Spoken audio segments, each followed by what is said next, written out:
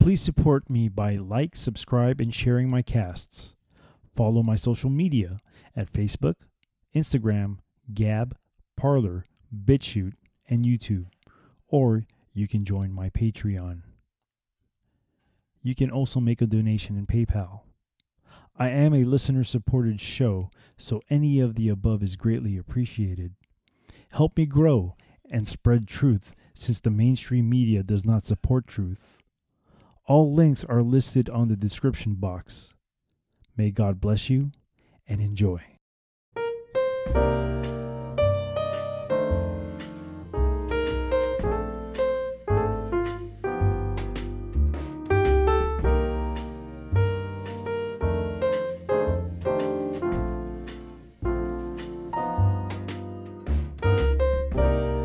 Welcome to the Speak Uneasy, a safe space where cancel culture does not exist, because we are in a different prohibition era.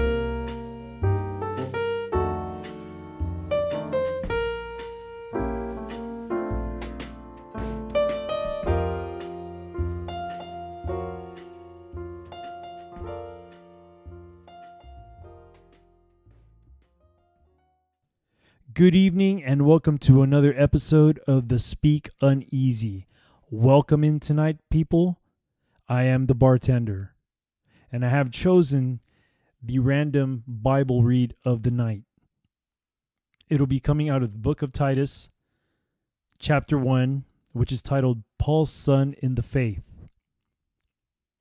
Paul, a servant of God and an apostle of Jesus Christ, according to the faith of God's elect, and the acknowledging of the truth, which is after godliness, in hope of eternal life, which God that cannot lie promised before the world began, but hath in due times manifested his word through preaching, which is committed unto me, according to the commandment of God our Savior.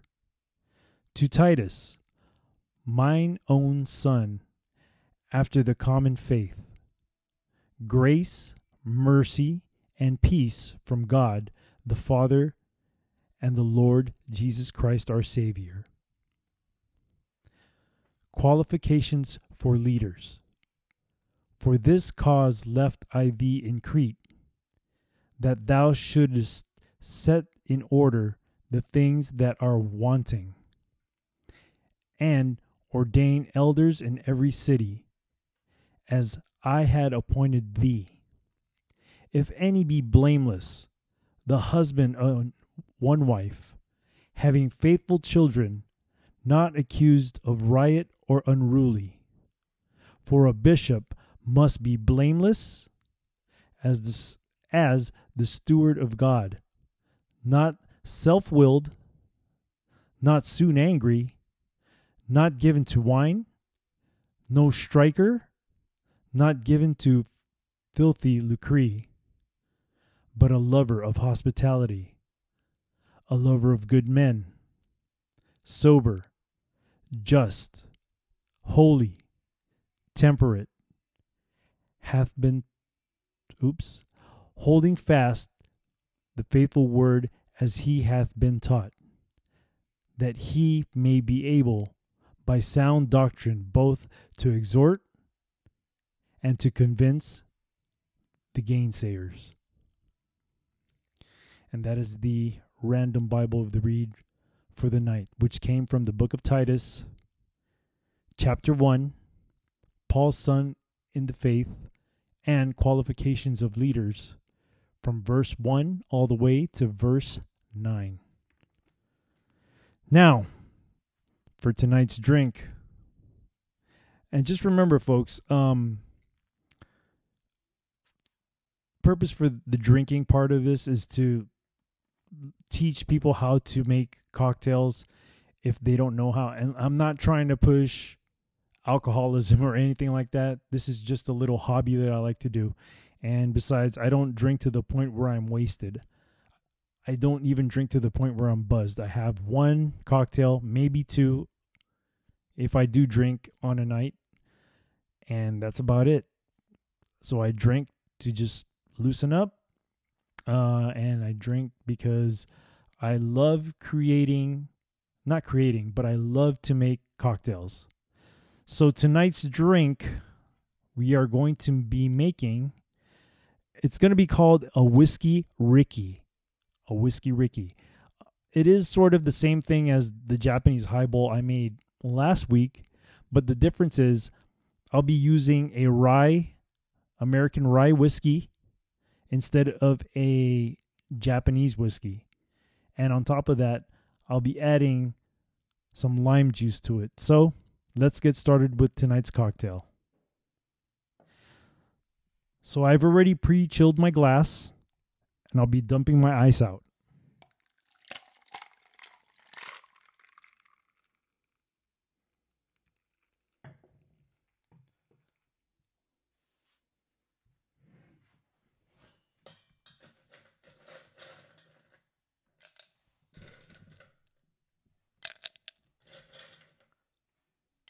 Now I'm putting ice into the chilled glass.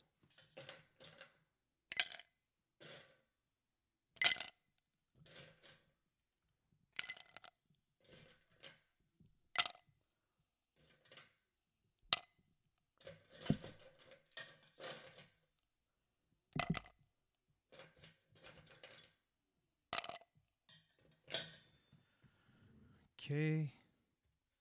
We're gonna be adding about 2 to 2.5 ounces of rye.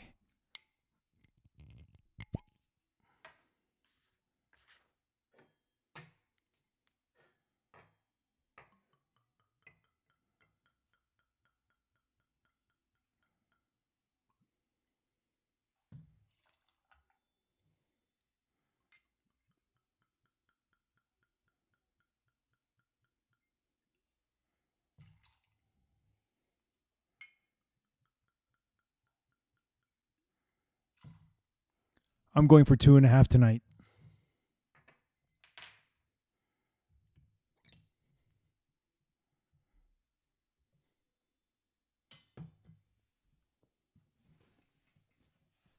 I'm going to open up the soda water.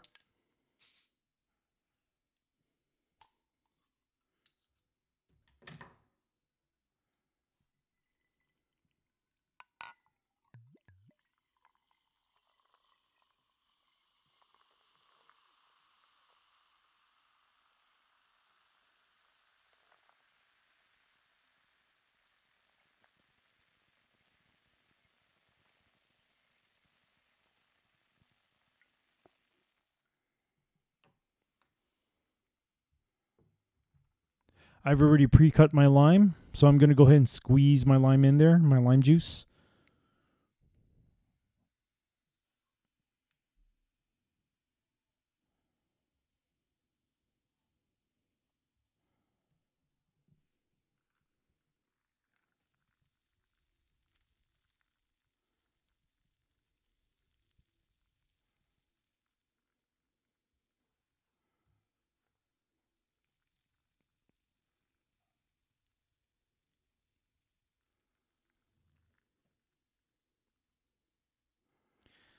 You want to put about three-quarters of an ounce of lime juice in there, but I'm squeezing out a whole lime.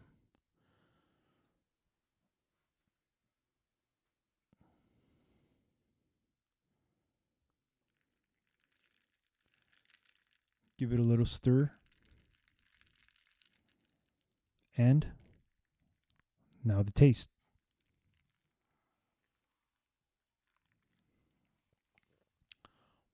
Wow, that is very nice. That's a pretty good drink. It's good on a hot day. It's a pretty good drink to have. It lessens the bite of a rye whiskey, because ryes are it has some kind of bite to it. It has that rye bite, but it's a well balanced drink because the lime juice really balances it out. So there it is, the Whiskey Ricky. Kanpai.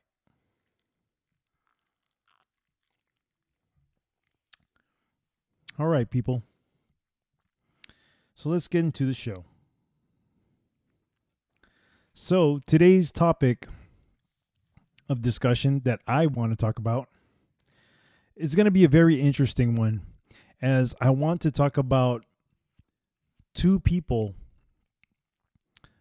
and what my thoughts are on them and what they believe in. So, the first person I want to break down and talk about would be, of course, it's going to be Ruth Bader Ginsburg, the late Ruth Bader Ginsburg. She, of course, she's going to be the topic of discussion for me today because she was one of the Supreme Court justices who just recently passed away. So they say in the news. I have other theories on that, but I'm not going to get into that. We'll, when I start opening up to other topics, then we'll start talking about other stuff. But for now, I want people just to we'll talk about normal conversation stuff for now. So, Ruth Bader Ginsburg.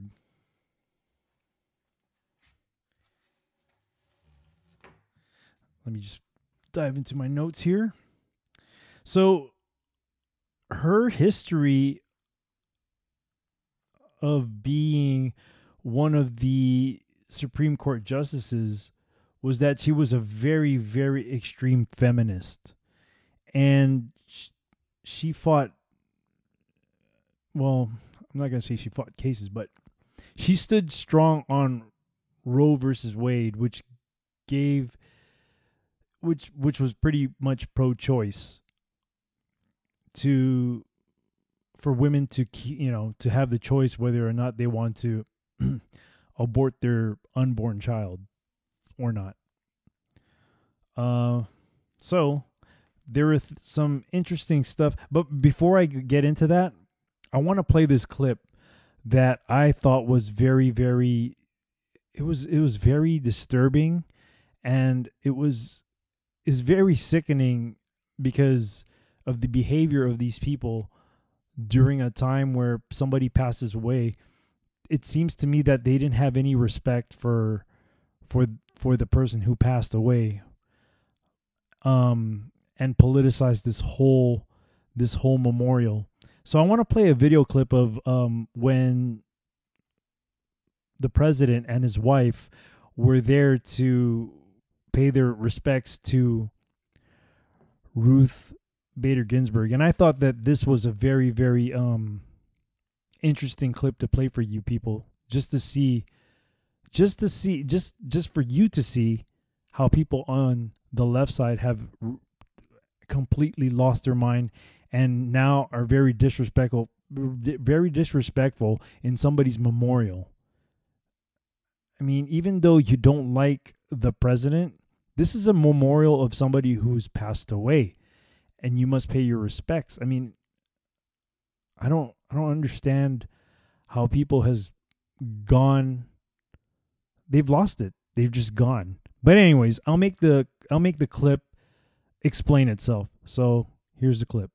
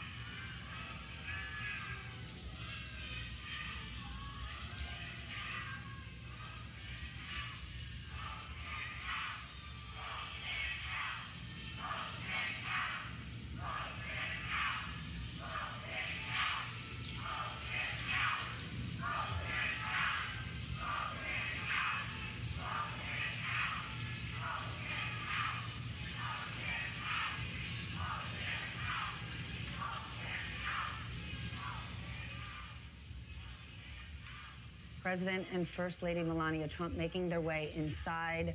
The chanting you heard were people outside the building shouting. Okay, so that was a clip from MSNBC.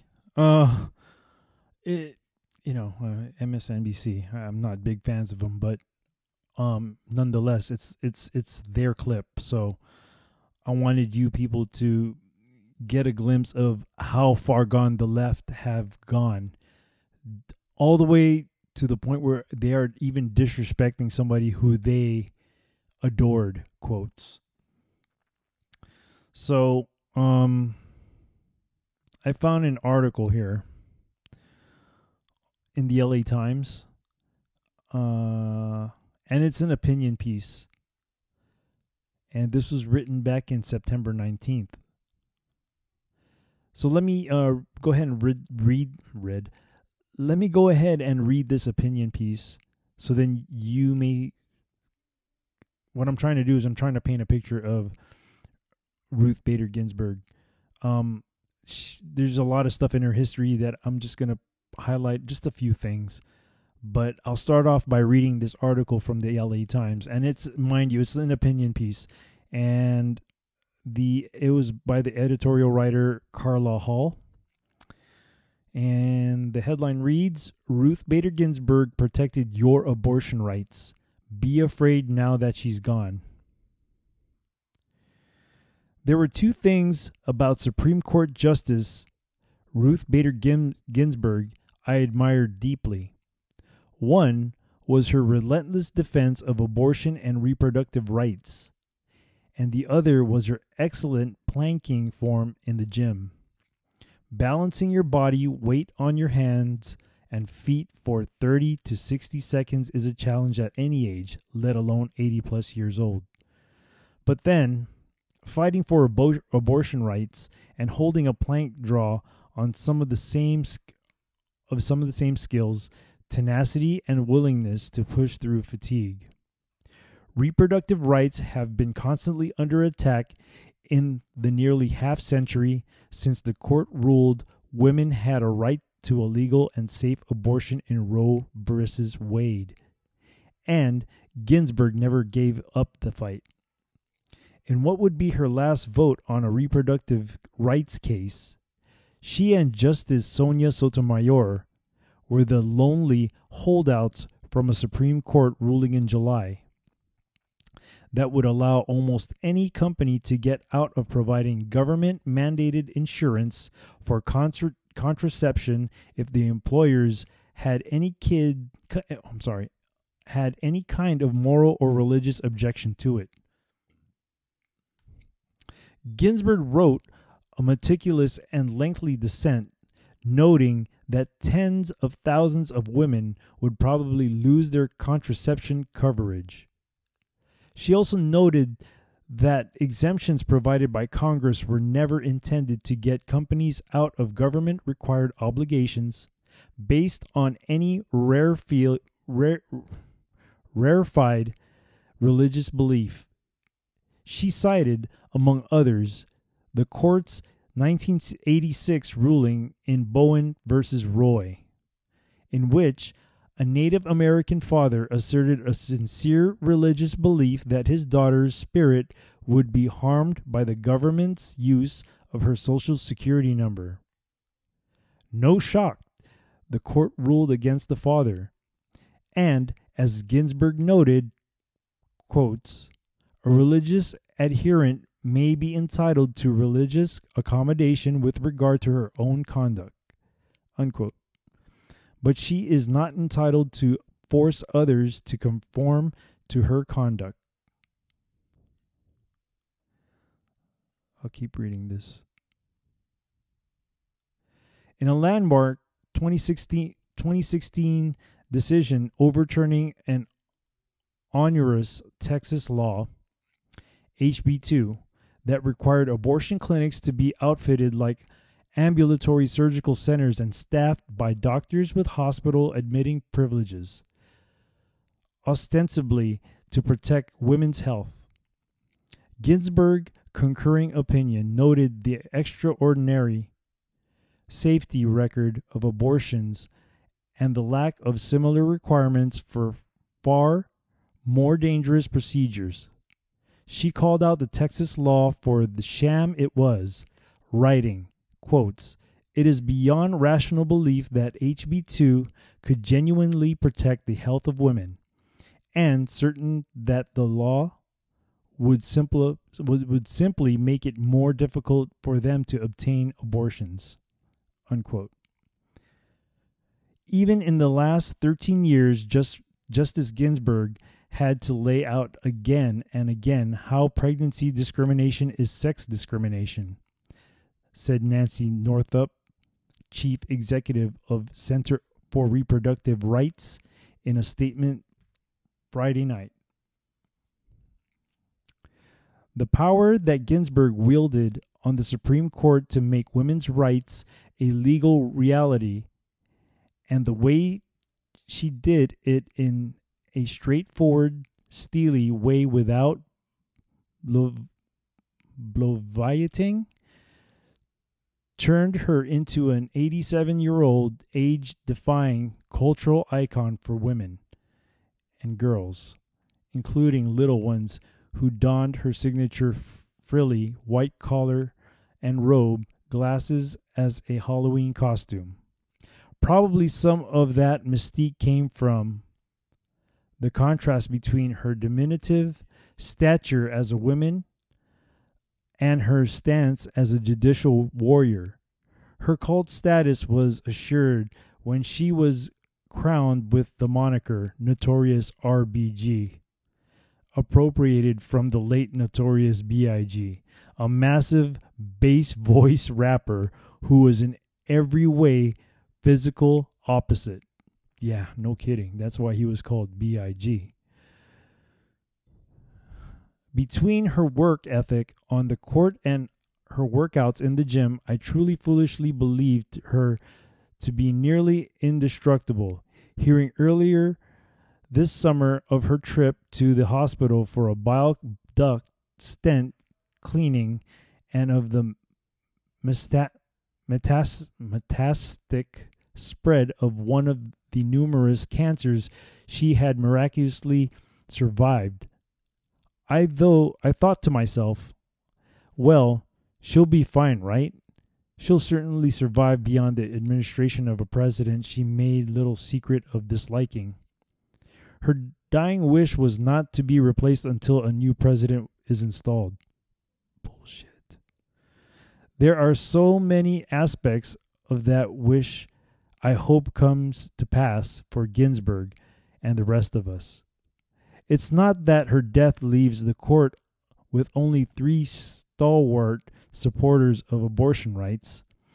It's that it leaves the possibility that her seat will be filled by an abortion opponent who will disagree the Supreme Court's 3 landmark rulings on abortion rights and search for ways to dismantle the bedrock ruling of Roe v. Wade, which would rob women of what the court has established as a constitutional right to a safe and legal abortion. I hope that day doesn't come to pass, but if it does, it will be a dark day for civil rights. And that is the article from the LA Times by Carla Hall. Now, my take on this opinion piece, it's clear to me that this lady is what the left calls pro-choice.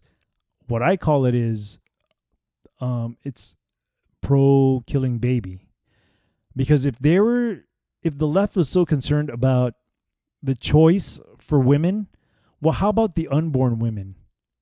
And not only that, I mean, you had the tenacity to have unprotected sex with somebody you probably didn't, and I'm not, I'm talking about people who have irresponsible sex here, okay? You have the tenacity to have unprotected sex with somebody you probably won't be with for a long time, or whatever the case may be. Now, if you're mature to make a decision of having sex, then you're mature enough to take care of that kid. And if you're not mature enough to take care of that kid, why kill the kid when it's not the kid's fault? Why don't you just give your kid up to adoption? Because there are many families out there who are having a hard time trying to produce their own kids. So instead of killing kids, why don't you just give your kid up for adoption, where a loving family who's been having a hard time having their own kids, have them adopt the kid? You know, life is very precious, people. And I don't think anybody's, you know, I don't think anybody should be killed. I changed that opinion. There are certain types of people. That I don't wish. It's not Christian-like to wish death upon somebody, no matter what kind of person no matter what kind of person it is. But let's just say that I wouldn't feel sorry for a certain type of group of people. And I'll be discussing those certain type of group of people here in a minute, because it connects with Ruth Bader Ginsburg. So I am a very pro-life person. I used to have wobbly thoughts on it. I used to think that, maybe if the rape victim wanted to have an abortion, it would be okay. But then I thought again to myself, well, it's not the baby's fault. So why don't you give the baby a chance to live? Because maybe that person that's born, that baby who's born, may one day save somebody else's life, or even make a powerful influence, a good influence on somebody else's life. It's just one of those things that we don't know. So I think it's a good idea to, have the baby live, because you don't know what kind of person that the baby may turn out to be. It may turn out to be a bad person, but at the same time, you don't know if that particular person is going to be able to touch somebody else's life and inspire them, or even save their life, or maybe just be there for them at the right time. So it's important that we let these unborn babies have a chance to live. And like I said, if you feel that you're not responsible enough to take care of the baby, at least give the baby up for adoption, where there are many families who are having issues in having their own kids, and they can adopt that child. So that's my take on that particular issue and this opinion piece about Ruth Bader Ginsburg. Let me take a swig. This is good. It's not sweet either, so it's just perfect. The rye, the soda water, the lime, it's a perfect drink. Now, I'm going to go ahead and read. Here. It's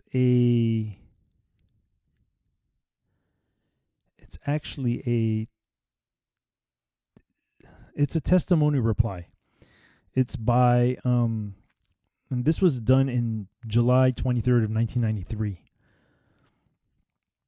And I guess, there were, let's see. Now, there was this person, Susie Hirschman, who was the executive director of Eagle Forum. And it was a letter to the Senate Judiciary Committee at the time, in reply to Ruth Bader Ginsburg. And I want to talk about what Ruth Bader Ginsburg believed in age of consent for sex. So let me just look for that.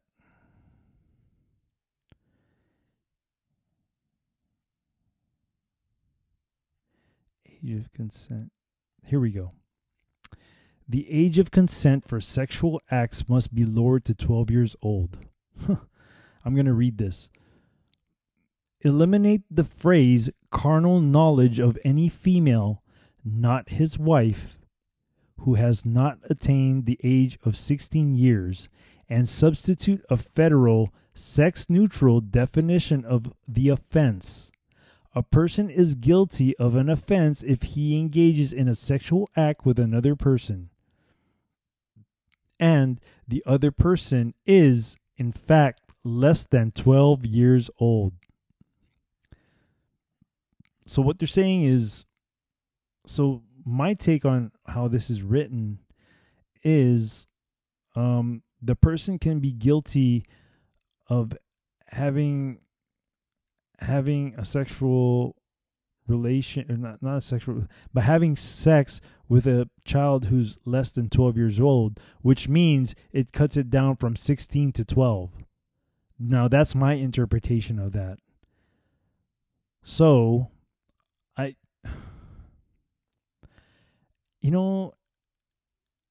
even at 12 years old, you are getting into being a teenager at that moment. And yeah, you kind of get curious about sexuality or sexual stuff. But at the same time, it's like borderline. You're about to hit you're about to hit being a teenager, and you still have that innocence of being a young child. I do understand that females mature faster, but they're not even fully developed at 12 years old.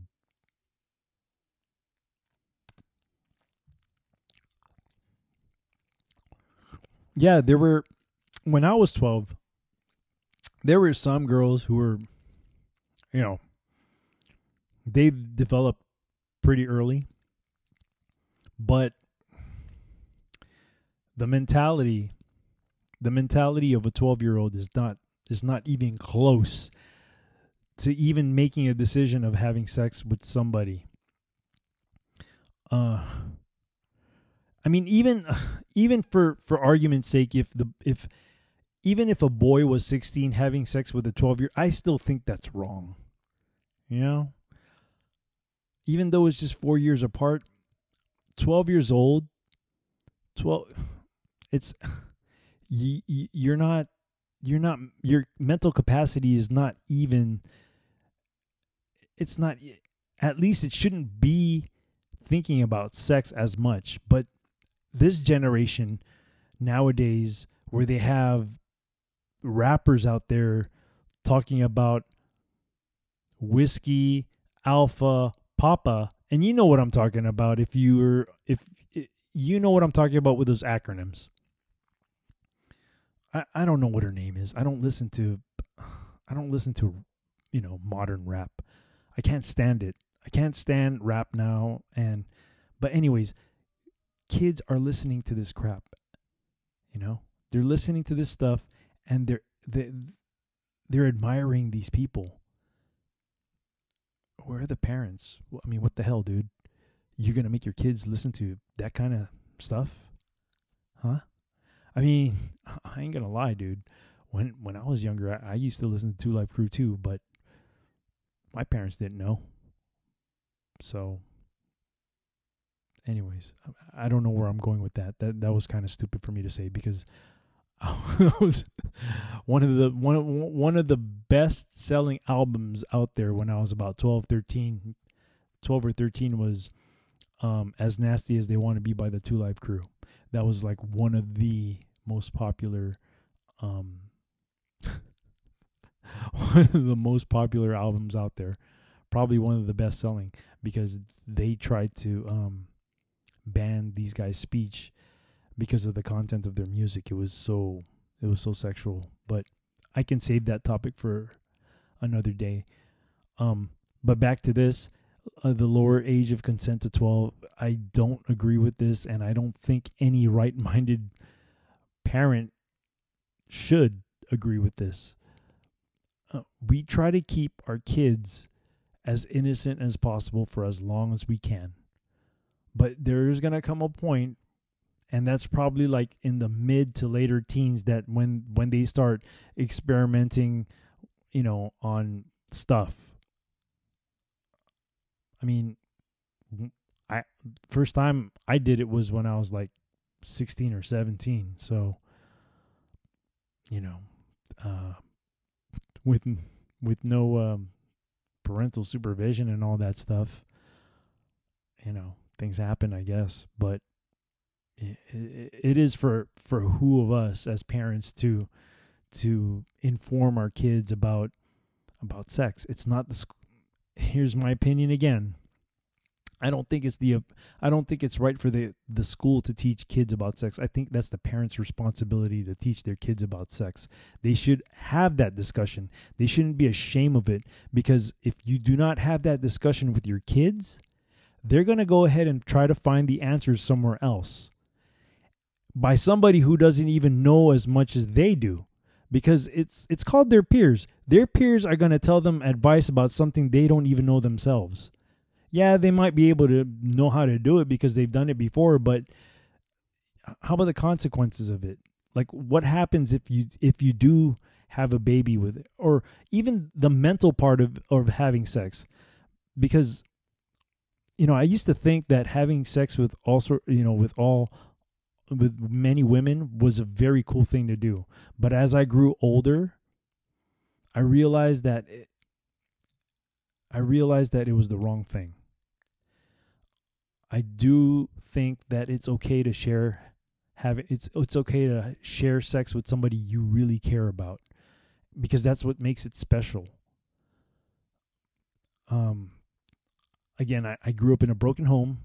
For those of you who didn't hear my last show, I didn't have any male role model to give me direction and give me good advice on how to be responsible about having sex and when I should have sex with a female.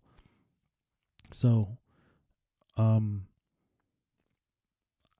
try to harp that on my son now. If you're gonna tell him, I used to tell him, like, not too long ago, I used to tell him, yeah, go ahead and have sex with as many girls as you want, but just don't make them pregnant and don't get any diseases or whatever.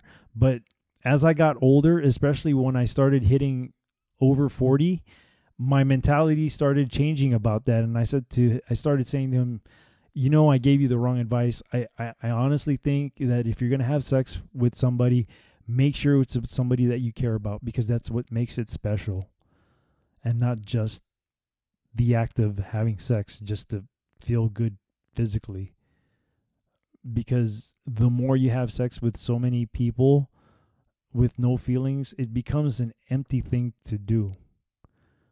And part of the experience of having sex with somebody you care about is also that you guys have a good relationship. So that's my take on that. Okay. Now there's another thing I want to discuss about RBG, and it's about the prison and she wanted to reform prisons to be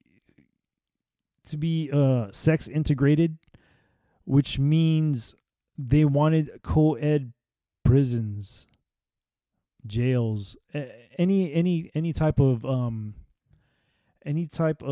rehabilitation facility. Now, when I say co-ed, I mean intermingling with each other, like sharing a cell or some to that effect. So I'm going to read this. Excuse me.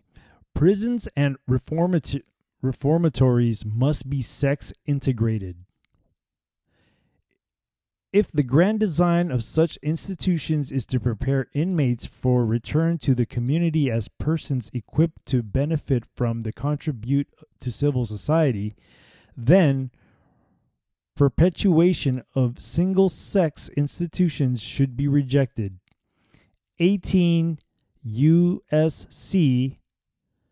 4082 ordering the Attorney General to convict offenders to available, suitable, and appropriate institutions is not sex discriminatory on its face. It should not be applied to permit consideration of a person's gender as a factor, making a particular institution appropriate or suitable for that person. So there's really not much information on that. But, I mean, in a nutshell, it pretty much says that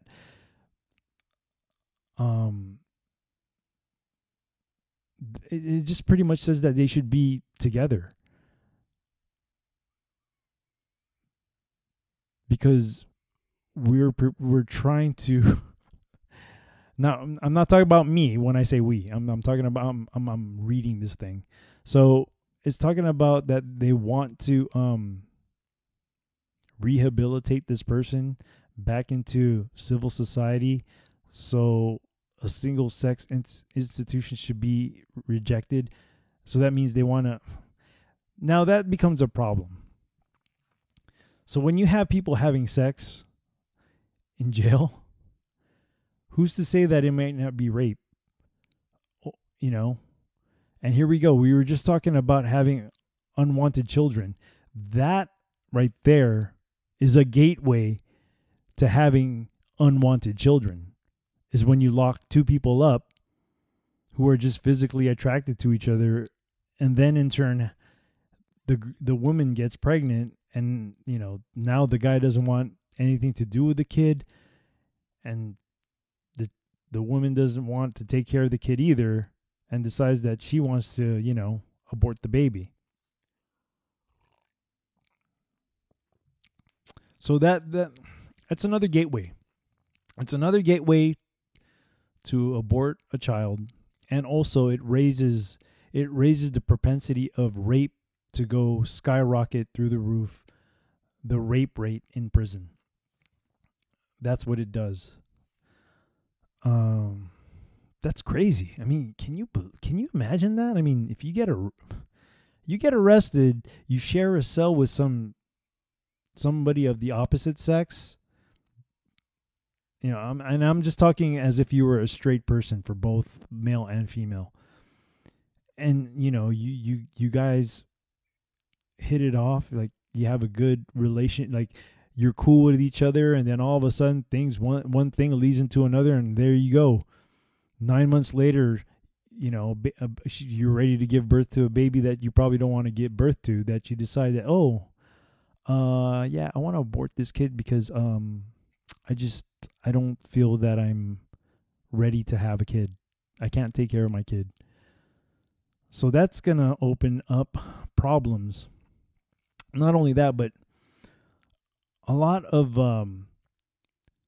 many passion crimes, in my opinion, like murder, you know, things like that, like passion crimes, a lot of them stem from jealousy of somebody's boyfriend or girlfriend. It's usually that kind of stuff happens for murder because of some kind of person cheating on another or something to that effect. So, you know, it goes back to, what if the person's married who's getting arrested, and now they have some kind of outside affair? Let me rephrase that. They're going to have an inside affair because they're inside jail or prison or whatever. So, yeah, it brings up another problem. Now, there's another thing here that's written, and it's also, let's see here.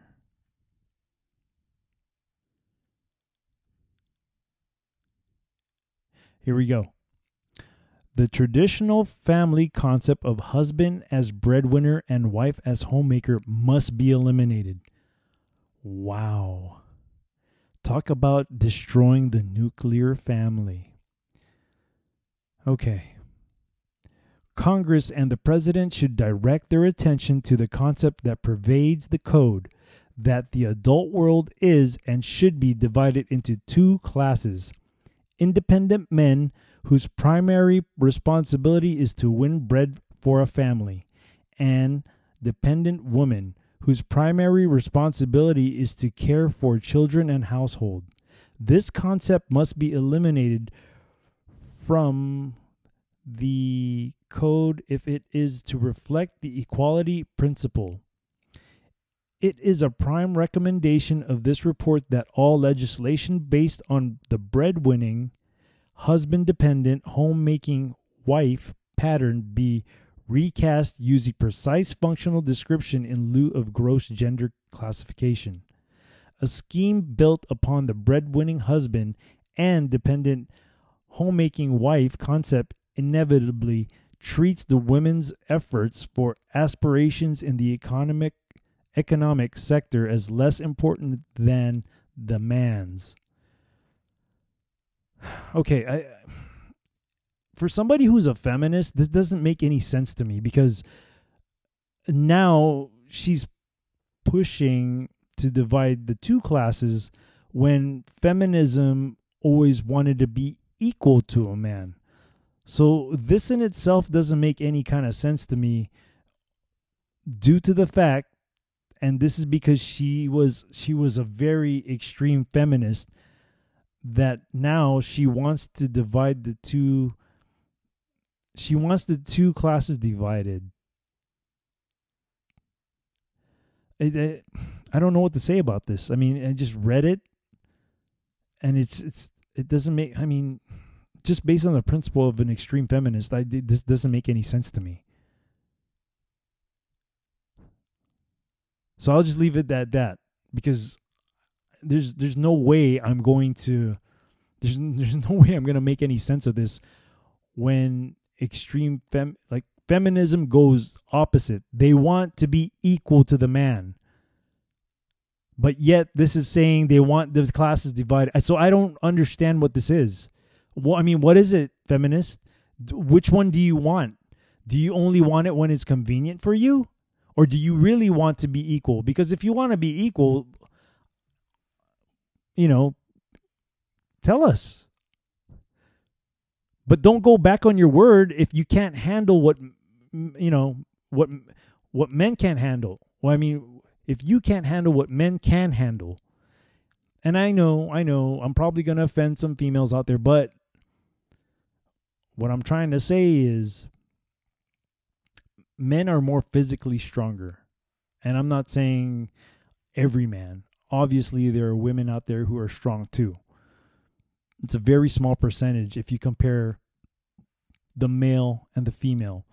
The men are usually going to be physically stronger than a female. So, yeah, I'm going to leave it at this, because this is my mind is blown right now, because like I said, feminists always they always want to be equal to men or more. I guess this makes sense because they want more power than men or whatever. So I'm gonna leave it at that, because that's confusing. Okay. So she also wanted language changed.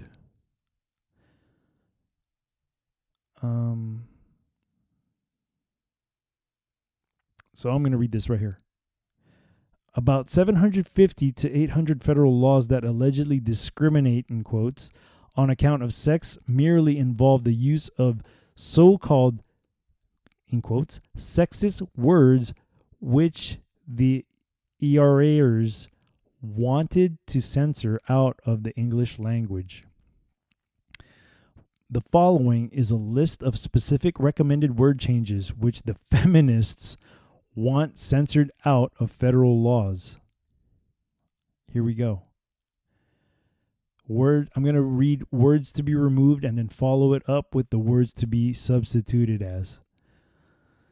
Oh, here we go. Man-made to artificial, man-woman to person-human, mankind to humanity, manpower to human resources, husband, wife to spouse, mother, father to parent, sister, brother to sibling, paternity to parentage, widow, widower, surviving spouse, entryman, enterer, serviceman, service member, midshipman, midship person, longshoreman, stevedores, postmaster, post office director, plainclothesman, plainclothes person, watchman, watch person, lineman, line installer, line maintainer, businessman, business person, duties of seamanship, nautical or seafaring duties. Jeez. This is crazy, man. I mean, has society really gotten that weak that words like this offend people? I mean, if words like this offend you, then you have big problems. You got issues. You really have, especially being, I mean, if you're a feminist, you got daddy problems up the you know where. Man. Or woman or person or whatever. But yeah, she wants these words removed. She wanted these words removed and be substituted to those other words. So, well, there you go. There's my take on Ruth Bader Ginsburg. And you can make an opinion after what I've read. I mean, I'm not telling you to choose what you think you should think about her. You can make your own decision on what you can think about her. All right, so this was a very, very long topic, and it's probably going to get long for this one too, but I don't care. This is my show. I do whatever I want. It's the Speak Uneasy. Better recognize. Okay, so I'm going to go ahead and start this. I'm going to start this segment with a video clip that you can hear. I mean, an audio clip rather. And this was an interview from Fox and Friends, and the interviewee, or the person who's being interviewed. I'm sorry, my English sucks, and my reading sucks. I went to public school in high school, and I was a horrible student. So excuse me for my sucky reading and my terrible English language. I do speak Japanese as well, and sometimes words get twisted in my mouth. So, anyways, okay. So I wanna start this segment about the next person who I'm going to talk about, and the next person I'm going to be talking about is Jim Caviezel, and he is the actor who played Jesus Christ in The Passion of the Christ. Now, the reason why I chose this guy was because he had an amazing story about how his faith in God became very strong, and it had a lot to do with him going through the making of The Passion of the Christ. He was struck by lightning, and I believe he broke his shoulder while he was making the film. And I guess because of the experience he went through making that film, his faith in God became very strong. So I am going to go ahead and play this clip, and it's a very good clip. Here we go. Actor and star of the new film Infidel, Jim Caviezel, joins me now. Jim, thank you so much for being here. The film is about an American Christian journalist imprisoned in Iran. What is the goal? I've watched the trailer. It's out in theaters now, brand new. What's the goal of this film? Well, the goal is to obviously bring the attention to a lot of Americans of the persecution of what's going on in Iran, countries like China and Christian persecution where they execute them for their faith. You know, that people have taken their faith for granted as far as, you know, especially here in the United States. But now with not being able to go to churches, which is a violation of our inalienable rights, we need to start standing up Jim, why are Christians not standing up in this moment? There is historic persecution, as you've mentioned, of Christians around the globe, shrinking measures here at home. Is there a problem inside Christianity in engaging in the world today? This is the fear factor, but Jesus says, do not be afraid, I go before you always.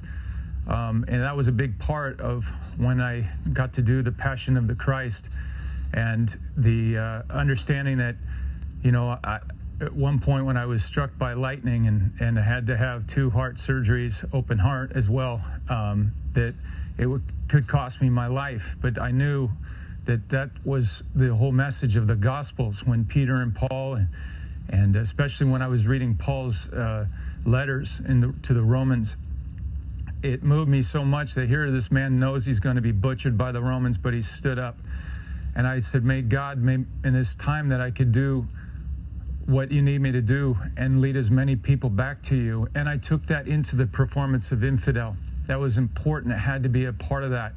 And so when Cyrus Norrestead brought me this script, I thought these are the times that we're living in, that we have to start standing up. And so I can do my little bit with that movie, but always the intention to bring souls back to Jesus. I can hear the passion in your voice.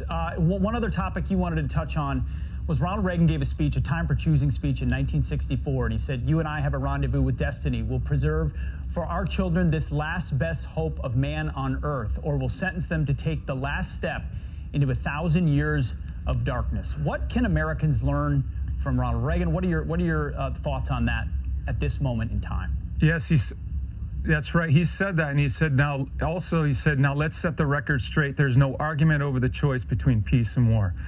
But there's only one guaranteed way you can have peace, and you can have it in the next second: surrender. Admittedly, there's a risk in any course we follow other than this, but every lesson in history tells us that the greater risk lies in appeasement.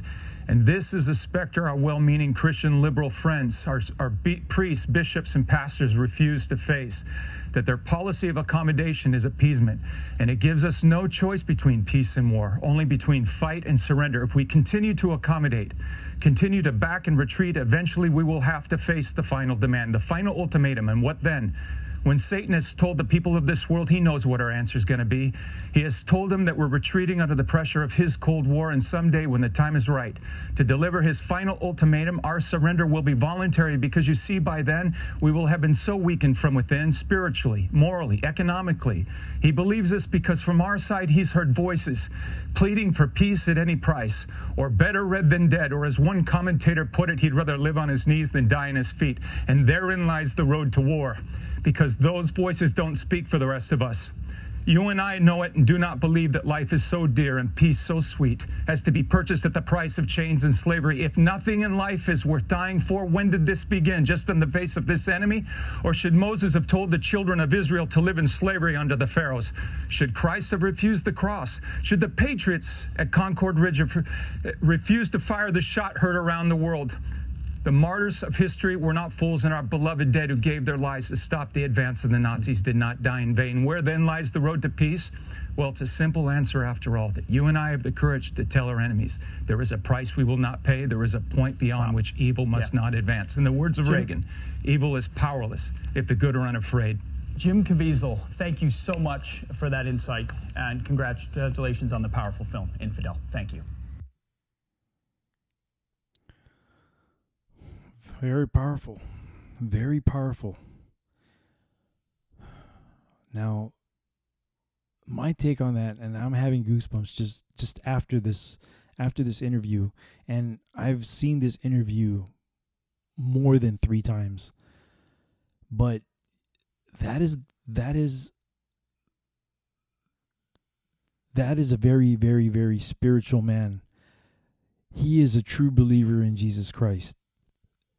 And he is in a profession that, he's an actor. He's in a profession where he is constantly surrounded by these evil people in Hollywood. And God bless this guy, because that was the Holy Spirit that just went through this guy with those words. And it's only the Holy Spirit that can do something like that. That was amazing, and it's still amazing. And it goes back to, he's speaking a lot of truth there. If we don't fight now, we're going to end up fighting. What we're doing is we're just kicking the bucket down for something that's inevitable. Things are going to happen, and I'm not trying to condone any kind of violence, but with everything that's going on right now in this country, the division, and I am not pushing for violence at all. There is more power in prayer. We have to fight spiritually. This is a spiritual war.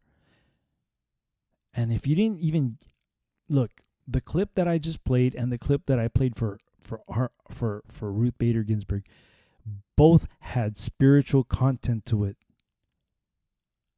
With Ruth Bader Ginsburg, the people that were making those demonic noises and telling and saying, chanting, vote him out, those came from it sounded so evil. To me, in my ears, it sounded like demons. It really did. And you hear this, that's clearly the Holy Spirit speaking through him. And I've had experiences with the Holy Spirit. I have. And it's a very powerful thing. You can't control your emotions when that happens to you. It's unexplainable. It's just one of those things that it's very powerful. And you can't explain it. It hits you. It goes through you. It hits you. You feel it. It's something that you feel. Spiritually, you feel it. You get these goosebumps. You get an overwhelming power of emotion when the Holy Spirit hits you. The Lord hears you. He hears your prayers. Trust me, I know. And the reason why I read these Bible verses is not, I'm not trying to say that I'm a righteous guy. I'm not trying to say that I'm a perfect individual. But there's always meaning to those scriptures.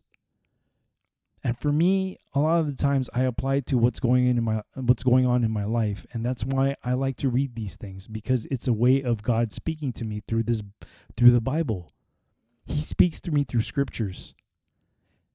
And I'm talking about religion. Yes, I am, because we need this. We need more spirituality. We need more relationships with God to be built. Because the war that we're fighting now is nothing like World War I or World War II. This battle that we're fighting is against the devil. It's God against the devil. And if you haven't noticed what's going on, if you haven't noticed the things that you see on television, where people are just doing like blatant things to other people, or even saying the most ugliest things, it's unhuman. It's coming from somewhere else, and it's coming from a dark place with these people. And trust me, I'm pretty sure that the right gets wounded up in this thing too, because now they have some kind of hate for the left because it's building up in them. When in actuality, your relationship with God should be strengthened. Instead of having hate for these people, you need to strengthen your relationship with God. And I'm not trying to preach. I'm far from being how I should be, how I want to be. But this is the journey that we're going to be taking together. Because my goal out of this podcast too is to pick you up. Is to pick you up from whatever you're from. And, tell you that, it's okay to make mistakes, but you got to pick yourself up and you got to fix yourself. And the way you fix yourself is having that relationship with God, having that relationship with Christ. And I found the Lord back in 2017. But I'll save my testimony for another day, because it was one of those things. it was like a math equation where I had to solve some kind of problem, but at the end of it, when I found the answer to the equation, I couldn't make sense of how it got to that except one answer. But I'll save that for another time.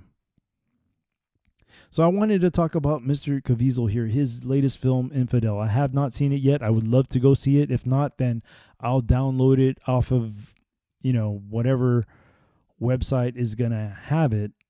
Well, let me rephrase that. I'll probably see it on Amazon or iTunes because I don't have Netflix. I canceled my Netflix. Screw them. So, like I said, that was the Holy Spirit speaking through him. And his revelation, the way he came to strengthen his relationship with the Lord, I would love to play I would love to play that clip, but it's a very long clip, and I know I'm going over the time that I should, but I feel that this is an important topic.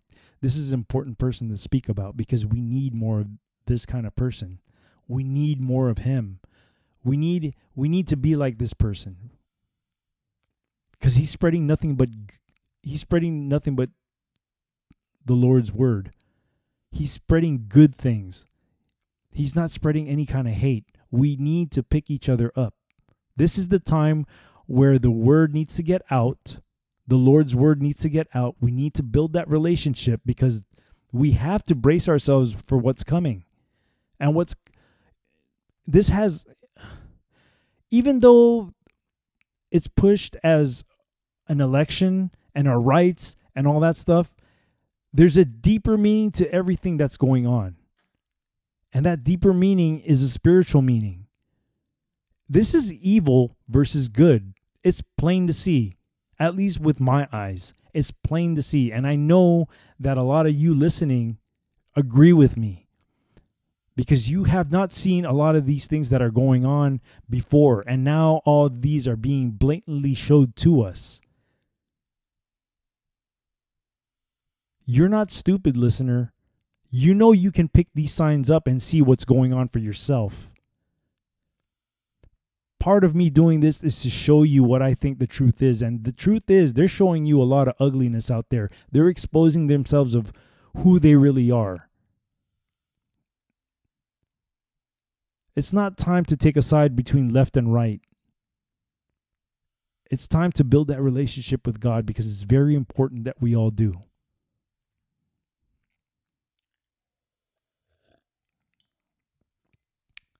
Now, I want to read an article here. And this was an interview done by Bounding Into Comics. And this was an interview of Jim Caviezel. Let's see here. Okay, so this one was written by Spencer Bachuli, if I'm pronouncing that right. And this is out of the celebrity section from boundingintocomics.com. The article is titled, Person of Interest star Jim Caviezel points to ongoing U.S. church closures as evidence Christians are being persecuted for their faith. It can't get any truer than this nowadays, especially with the whole stupid ass thing of Charlie Victor 919 locking down church. They're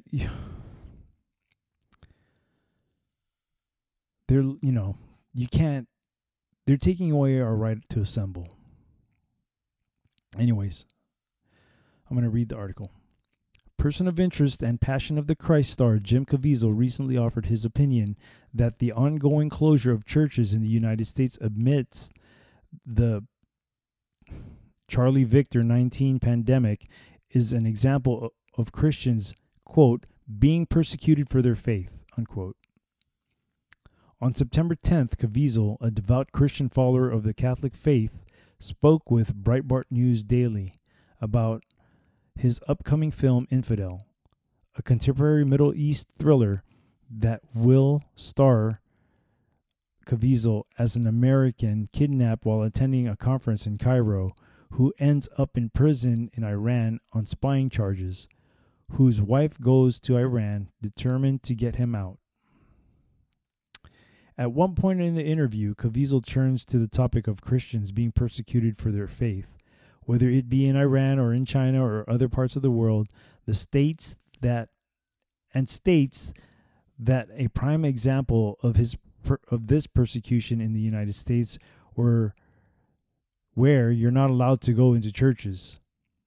He then pointed to the inalienable rights, life, liberty, and the pursuit of happiness, and asked, "Why can't I go to church?" Caviezel then related these current closures to this character that I am playing in Infidel, where his rights are taken away from him, and stated that, "And you're an American. You're standing here and say, why should I go to this film? What is going on here? Let's put this together." The actor would then proceed to point out the hypocritical and inconsistent reasons being given for the ongoing closure of certain institutions, sarcastically nothing that you go into an airplane, you see a lot of people, they're wearing masks, they're right next to each other, but the Charlie Victor 19, for some reason, doesn't spread. It's so smart. It knows not to do that. But when you go into a church, the Charlie Victor 19 goes everywhere, he concluded. Caviezel would then argue that this is the conversation that we're having right now, because the media no longer represents a lot of Americans, especially those that still like this stuff. But most of us, we don't trust them anymore, he continued. And so when you tell me I'm doing an anti-Semitic movie or film on Infidel that is somehow immoral, tell me, to quote Jesus, "If evil I have spoken, tell me what evil that is. If not, why do you strike me?" He would also relate the actions of his character in Infidel to the ongoing practice of cancel culture. Yeah, that's why this is a safe space from cancel culture that has gripped contemporary disclosure. Caviezel stated that one of the interesting things about this script is that the main character stands up for what he believes in, and that is something that's lacking today in cancel culture, and identified the proponents of cancel culture as people who are wanting to be liked so badly. So true. He would then claim these individuals were misinformed and suggest they look at what Jesus spoke about, what love really is. It's not going to be some communist or Nazi that takes away your freedoms, warned Caviezel. It's going to be you giving them away. At the conclusion of the interview, Caviezel also noted that the sequel to The Passion of the Christ, The Resurrection, is currently being worked on, and it's going to be the biggest film in world history, and I so believe that, because the Passion of the Christ was a very powerful film. Infidel is currently set for a theatrical release. Oh, it's already been released. Okay, so let's stop with that article because it pretty much closes that out. So he couldn't be more right. We are living in a very, very different culture. Cancel culture, especially with conservatives, and yes, Christians are being persecuted, and I do have another article about that. And I will get into that article. Okay. This one is by Sofrip.com. This one is by Stephen Ballestieri. And this was written 6 days ago. The title of this article is "The World is Turning a Blind Eye to Genocide Against Christians in Nigeria." And there's a reason why I picked Nigeria. The man who baptized me, I think he is from Nigeria. Okay. Amidst the violence that is gripping Nigeria, the country's Christians are being targeted by the terrorist group Boko Haram, while the rest of the world is largely ignoring the issue because it's Christian. Nobody cares about the Christians. Christians are being singled out for elimination by Boko Haram and Fulani tribesmen. So far in 2020, approximately 1,200 have been killed. In the last 5 years, the number has reached over 12,000. Last month, 5 international aid workers were killed by terrorists from the Islamic State West African province, ISWAP, were commonly known as Boko Haram. A video of the killings was released by the Islamist group as a warning to all those being used by infidels to convert Muslims to Christianity. While the world has been aware of these atrocities, not much has been done about it. Back in 2010, the Office of the Prosecutor of the International Criminal Court opened an investigation into the situation in Nigeria. He looked specifically at the brutalities conducted by Boko Haram. The Office of the Prosecutor looked into 6 cases wherein Boko Haram had committed crimes against humanity, and 2 cases where such crimes were committed by the Nigerian security forces. The 6 cases involving Boko Haram included the following violations: targeting of non-believers, which resulted in several deaths; kidnappings and imprisonment of civilians under the murder, torture, inhuman and degrading treatment; attacks on schools and other areas designated for education, as well as attacks against students and teachers; recruitment and the use of children soldiers; attacks on women and girls; the targeting of buildings designated for religious practices, churches. Attacking and abducting women and girls has been a part of the modus operandi of Boko Haram. Boko Haram regularly subjects women and girls to physical and mental abuse, rape and sexual violence, forced labor, and more. The Muslim Fulani tribesmen, mostly herders, continue their own brand of genocide against Christian farmers and anyone who stands in their way in central Nigeria, also known as the Middle Belt. With climate change, the herders are losing much of their traditional grazing lands, so they have been taking land by force. According to a report titled Nigeria Unfolding Genocide and prepared for the UK's Parliament, thousands have been killed by the Fulani and many more have been displaced by the violence. It is estimated that between 2 and 3 million people have been displaced due to Boko Haram and Fulani tribesmen attacks. It has been reported that the number of Christians killed in Nigeria has topped 60,000 in the last 15 years. Former Virginia Congressman Frank Wolf has blasted U.S. efforts in Nigeria to date. He is pushing hard for the creation of a special envoy to investigate the killings, which he considers genocide. He said he was appalled. For America to see genocide and not do anything about it, it is feared that the attacks will only grow worse as terror groups such as Boko Haram are able to tap into terror networks' worldwide support and keep acquiring arms. The Nigerian government is denying the occurrence of such attacks. According to a statement by Garba Shehu, the spokesman for President Muhammadu Buhari, the false allegations of persecution of Christians are a most misleading campaign. Boko Haram began in 2002 as a nonviolent group whose goal was to purify Islam in northern Nigeria. The group was once aligned with Al-Qaeda, but in 2015 swore allegiance to the Islamic State ISIS. It has been designated as a terrorist organization by the United States since 2013. So that was an article by SOFREP. So it's very real, people. Christians are being targeted. And now more than ever, we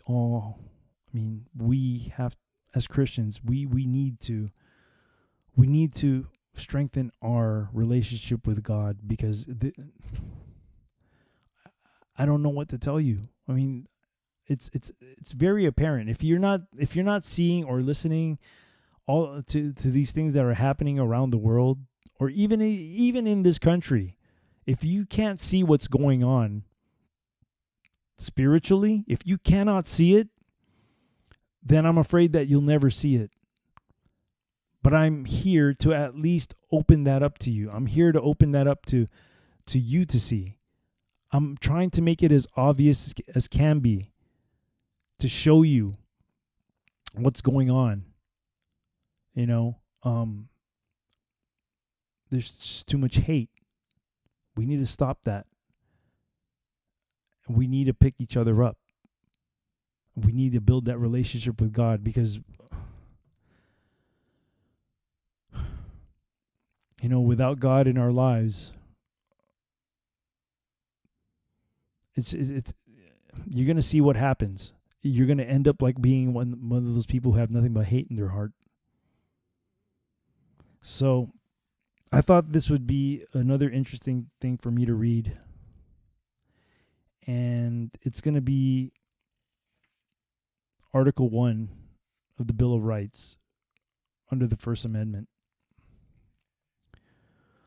Congress shall make no law respecting an establishment of religion, or prohibiting the free exercise thereof, of abridging the freedom of speech, or of the press, or of the right of the people peaceably to assemble, and to petition the government for redress of grievances.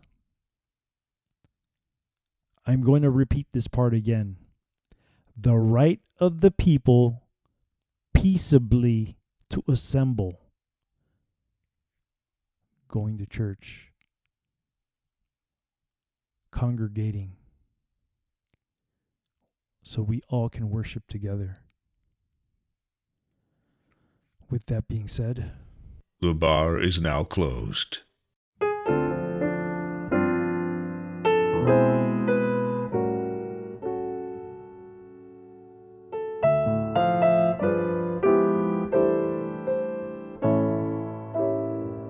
I can't help but wonder if I'm under a spell. It's more than a passing notion. I've never fallen with such devotion. I can't help but wonder if it's only a dream. Am I naive, or can I believe that things are really as they seem? Can anyone explain how to understand what's true? I know I just can't tame it. Whenever I'm with you, I can't help but wonder if you wonder about me. 'Cause lately I can't help but wonder how wonderful this might be.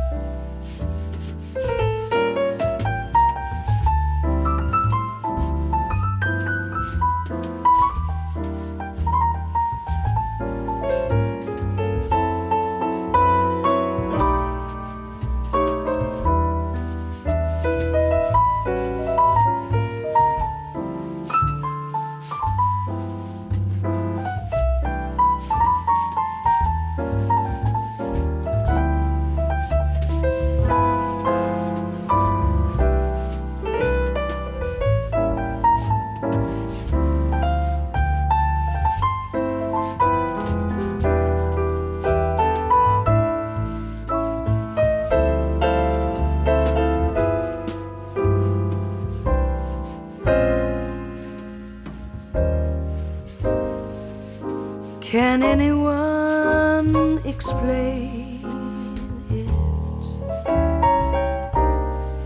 How to understand what's true?